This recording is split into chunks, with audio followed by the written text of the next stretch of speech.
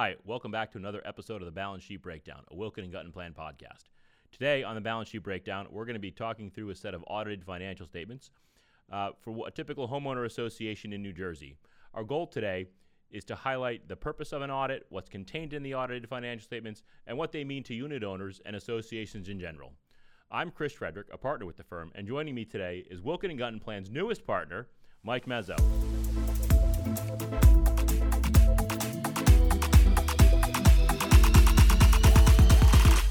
Mike, thanks for joining us today. Of course, Chris. Yep, happy to be here. And thank you for the nice welcoming to the partner group. So just to give everyone a little bit of background, about myself as well. I've been with the firm for just over about 10 years. The first training at PNC, my first day at the firm. So I've been here for just about 10 years, mainly since the start. I've been in the CIRA practice. About 5 years ago, I would say I really made this my main practice. It's been pretty much about 95% of my workload then. So really hoping, I think there's a lot of misconceptions about what the audit entails and what it involves, and also people who just aren't getting the most out of the audit process and those financials that we present at the end of the year. So I think there's a lot of good information that hopefully we can uncover today.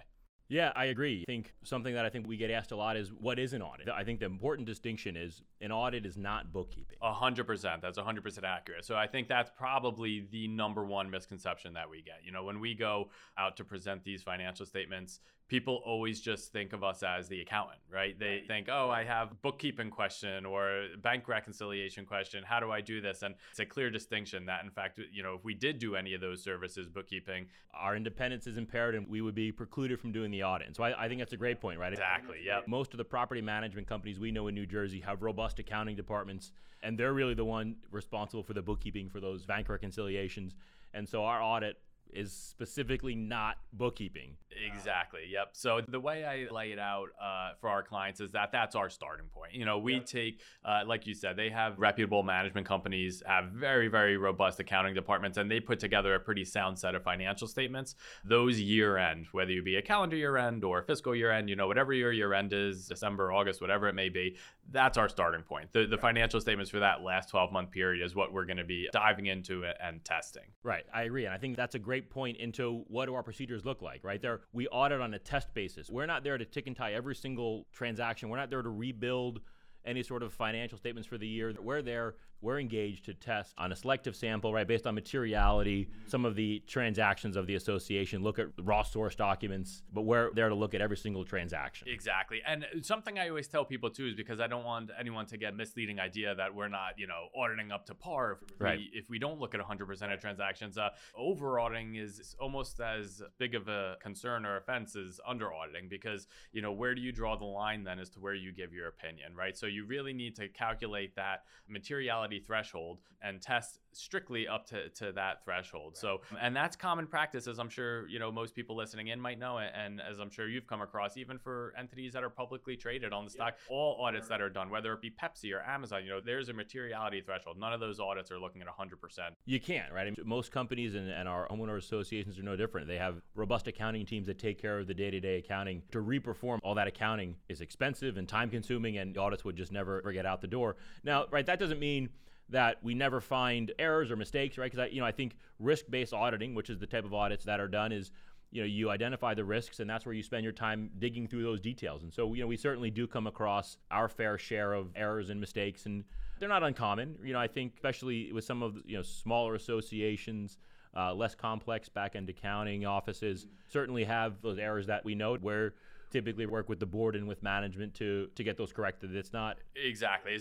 It's not the end of the day. Exactly. It's nothing to be concerned of. Another thing to mention too is that those don't preclude or prevent us from issuing what's known as a clean audit opinion, right? So there's nothing wrong with having some adjustments within the audit. I think that everyone that we do, it's very rare, to be honest, that I do an audit with zero adjustments. With a perfect set of financials to start. Once the part of approving the audit is really signified by the board signature on the representation letter, is referred to as. So by signing that letter, one of the points in there is that they will accept and agree to post all of the adjustments that we've proposed with the audit. So I think that's the real key, by approving the audit, accepting all the adjustments that we posted and getting that clean set. Another thing just to note too is that while we don't look at 100% of items, that materiality threshold, the way it's really viewed is that anything that falls under that threshold wouldn't have any material material impact to end user of the financial. So when we talk about a condo or an HOA in New Jersey, that would most likely be potential buyers, mortgage brokers, underwriters for those mortgages. And basically what we're saying is that anything that falls under that threshold that we've calculated materiality, even if there was an error in there, it wouldn't impact the decision process of one of those potential buyers or mortgage lenders. Right. And you mentioned the audit opinion a couple times, right? And so clean opinions, the unmodified opinion. So with that, you can read it, right? Grab your audit, read the opinion. It says in there that we believe, it's our opinion, that the books are free of material misstatement, right? We're not saying, hey, these books are perfect in every way, shape, or form, down to the penny for every single account. We're saying, hey, we've audited on a test basis, and it's our opinion that the books are free of material misstatement. They are materially correct. I think that's an important distinction. Our audit opinion does not comment on the financial health or financial well-being of an association, which is something that we get asked about every so often. And so, it's tough to say, right? Because we're not engaged to assess the financial health of an association, right? We're being engaged to tell you if that year's financial statements are materially correct. Exactly. The first thing I do when I present an audit to one of our clients is to go through the audit opinion, and every meeting I have, I mention that. I said there is no correlation between a clean audit opinion and financial health. It really, as you mentioned, just indicates that what happened during the year is fairly presented in the financials that we're going to discuss. Well, I mean, listen, a great example of that, recent to us here in the broader market, SVB, the bank in California that failed. A month before they failed, they had a clean audit opinion, right? So their financials were materially correct. A month later, they're going through insolvency and they're in the process of being liquidated and acquired by others, right? So I think that's just it. Our audit is saying that the numbers are materially correct. We do have to assess going concern, right? So if there was a concern that the association wouldn't be able to operate a year from now, that's a whole separate list of disclosures. But, generally, if you get an unmodified clean audit opinion, as they call it, that really says, hey, yep, the association appears to have the wherewithal to exist for, the next 12 months from issuance date. And so there are opportunities where if really bad and there's concerns about it being able to continue as an operation, we have some obligations to make assessments for going concern, but that's not necessarily to the overall financial health of the association. Thinking about our financials, right? So you have the cover, the table of contents, the audit opinion is really the first bit of information presented, and then comes the statements, right? We typically see 4 statements in almost all of our clients: balance sheet, income statements, statement of changes in retained earnings, cash flows. That's the standard set of financial statements. Agreed. Yep. That definitely is present in all the audits that we issue for our condo and HOA clients. The one additional one, it's a supplemental schedule that we put in there, but we just find it to be beneficial to most of our clients as a comparison of, actual to budget for the income statement or P&L. So, and what I'd really love to help, bridge the gap to say is that we have clients that are very involved in the audit process. They want to have 2 or 3 meetings to review it. They're very, very hands-on when it comes to it. And then on the other end of the spectrum, we have clients where they want management to handle everything. And for those people, we really want you to be able to understand your financial statements and use them as a tool, because while it is a required procedure that you have to have done every year, through your bylaws, you are having that done. And if you're going through the exercise of having it done, I think, why not be able to benefit and use it as a financial planning tool? So when thinking of the statement, I can usually find some easy points of metrics or KPIs as to how you're doing, because although our audit opinion doesn't indicate any kind of financial health, you could easily look at the statements and interpret them yourself. Without an untrained financial eye or somebody that's familiar with doing that, it's kind of hard to pick some of those things out. Yeah, right. If you had an accounting class, you probably have seen all of the standard ratios that are available and out there and what sort of information they provide. And I think one that comes to mind is the current ratio is really easy one to look at. That's current liabilities compared to current assets. And that kind of gives you, the reader of the financial statements, an indication for association's ability to cover their current liabilities with their current assets, right? A good set of clean audited books gives you the backbone, to your point, to take and further apply against some standard KPIs and metrics. And I think that's a great one that you mentioned. And to be honest, I even dive down deeper. That ratio at times can be broad for the condo industry. I think what I usually refer our clients to is really just looking at your operating cash to your current operating liabilities. So there are some timing differences that can throw off the current ratio for condo and HOA clients, mainly the timing of payments of assessments. So, you have some unit owners who cut a check on December for the whole next year. You have a little bit of a front loading, and then you have people who are behind. Yep. So I always try to just have them look at their accounts payable and accrued expenses in each one of their different funds, and then kind of compare that to the related cash in those funds and say, how am I doing? Am I able to cover these payables and have the sufficient means to cover my liabilities. I think you mentioned it. I think thinking about fund accounting is a bit unique Yes. to associations, CIRA entities, and really governmental entities. They're the only two places I've seen fund accounting, right? So when I think about fund accounting, when a typical association here in New Jersey looks at their balance sheet, they have their operating fund and at least their replacement fund. I don't think I've ever seen one that didn't have them, but those are really... I have one that doesn't, yeah.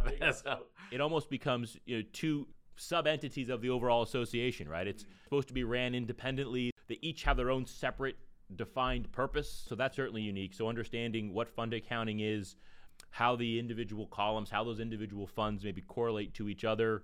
I think something we typically see are intercompany receivables and payables between, the operating and replacement fund, right? And all that means is you've collected on paper assessments typically for your replacement fund, but you haven't sent the cash over there to match the collection of those assessments. Yes, that's one of the more common ones that we see. And honestly, there's probably dozens of transactions. So, sometimes a reserve fund expense might come in and the operating fund cuts the check because they have a checking account. Exactly. The reserves are usually held in with brokerage firms or so sometimes that money might not be as liquid and easy to cut, payments out of. So sometimes the operating fund might pay a bill for the reserve or deferred maintenance on behalf of that fund and then owe the money back. So there are a number of transactions that can cause that. And it's important to understand, as you noted. So I was a little bit lucky because previously before coming here, I worked at another CPA firm, one of the big four accounting firms, and was in their governmental group. I was very lucky that I had fund accounting. So the purpose of fund accounting really is that you want to maintain the integrity of every dollar, right? And I know that commingling is, has a negative connotation. We don't mean it in that way, but just from ease of operations. Each one of those funds, like we said, has a very specific funding purpose. When we talk about your reserve fund, it's all those capital components, the common elements, items like the clubhouse, if you're in like a stacked unit or a townhome association, the roofs, the siding of those shared buildings, those types of things, kind of the things that everybody has a shared ownership in. So that's what the reserve fund is really going towards funding, what it's aimed at. When you then put $1 away in the reserve fund, right, you want to make sure that you have a separate cash account and that you have a separate place to put that dollar that was, intended to be used for a roof replacement project 15 years down the road, get used by, the operating fund to pay a snow invoice or a landscaping. Year operating expenses. Exactly. So that's why we really want to make sure that we're adhering to the fund accounting. There should be separate cash accounts. And then that really allows you to kind of get back into those KPIs to evaluate the performance of each one of those funds individually. So, we talked a little about some KPIs on the balance sheet and looking at the income statement, I can now take a look at each one of those funds and they basically each have their own income statement. So I could say, how did my replacement fund do this year? How did my deferred maintenance or operating fund do? Did I net profit? Did I overexpend my maintenance assessments? Yep. And one of the biggest things I would say that I always direct our clients to when looking at the income statement is, a lot of people, especially when you're serving on a board, they deal with a lot of feedback. It's very easy to play Monday morning quarterback when you're not on the board. The residents and unit owners always are very vocal about, what's not going well and what their opinion on things are. And I know that it can be difficult. A lot of times people say, it's just a condo, it's just an HOA, how hard can it be? And I can tell you that it actually is pretty difficult because your budget breaks even, right? So one of the things that I always show our clients during our meetings is I say, look at your income statement. I'm just going to make up some random numbers, but say you have $1 million of revenues, right? More often than not, and myself, I'm involved probably in about 125, 150 of these audits a year, so I see a decent amount year to year. Most commonly, 90+% of their revenues, the total revenues that they're going to account on for the year, are directly from the unit owners, whether it be a maintenance assessment, a special assessment, whatever you call it. You usually look at, a site having, like I said, making up numbers, maybe $1 million of revenues, right, for the year. Probably 900,000 or more of that is going to be from the unit owners. Yeah. So you go from your largest source of revenue being $900,000 down to maybe $50,000 for your next line item. So it just is a really great visual as to how important those maintenance assessments are. And like I said, your budget breaks even. You don't budget for profit, right? Well, and to your point, right, if we're in a time of rising costs, when it costs more money to run your association, where does it come from? The only source you have is raising the most significant line of income on your income statement, raising those maintenance assessments, right? And so everybody tries to be as fiscally responsible as they can, really try to keep those costs in line, because at the end of the day, it all trickles down to the individual homeowners. Exactly. And just like you said, the real only answer is raising the revenues. If there's a magical way to just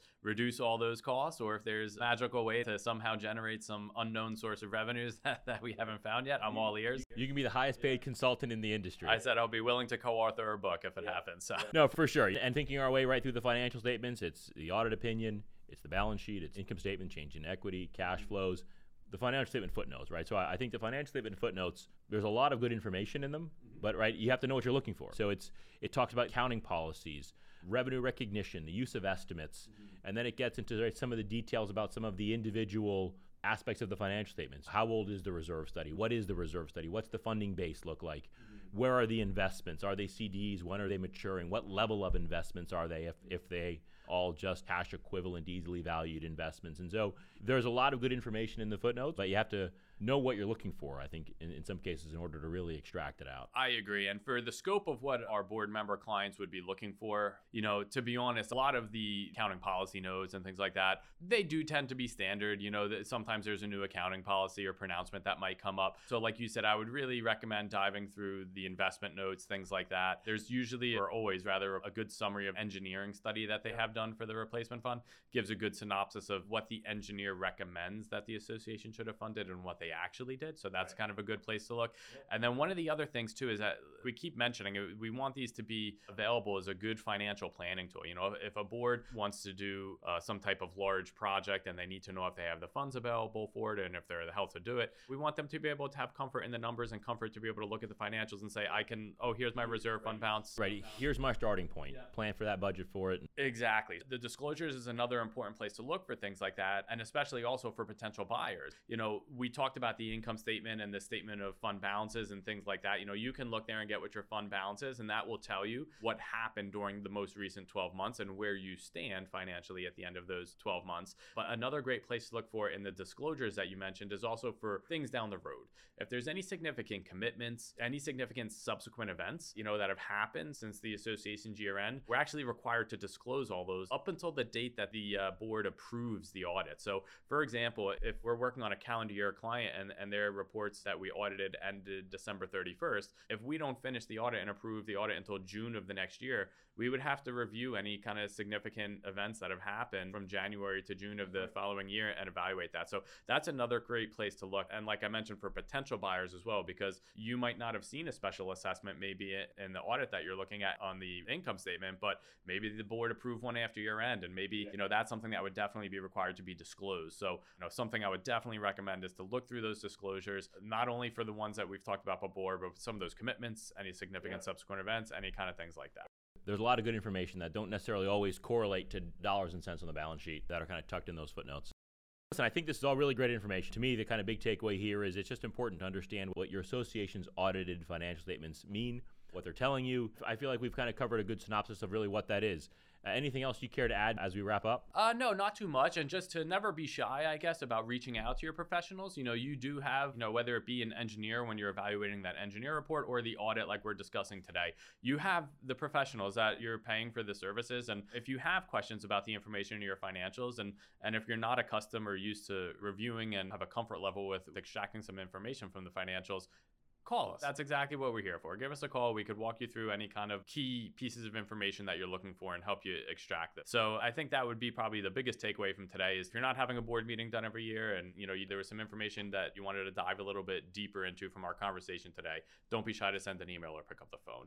And we do have some things coming down the road in the industry. So been an interesting 12 months that has just passed, but there's some new legislature. I know after the collapse in Surfside down in Florida, many states have been reviewing some, structural integrity bills, which is going to require some new inspections down the road. And I think that legislature is pretty far along the way. So be tuned, stay tuned for some of that. We're hoping to get something out later this year. And the other real big pressing thing that was in the industry this year was, if you are living in a newer site, a new association that may have been still under the control of the developing entity, there's funding requirements that developing agent has to pay to help keep the association afloat and help subsidize some of the expenses that they have throughout that period. So there's an entirely new legislation which is out. Like the structural integrity, that's out. We rolled it out in a lot of our audits that we just did with earlier this spring. Once again, it's all still very new. So once the dust settles, like I said, stay tuned and hopefully we can get some more information either on the podcast or through some of our newsletters later this year on that. That's great. I think that'll about do us for today.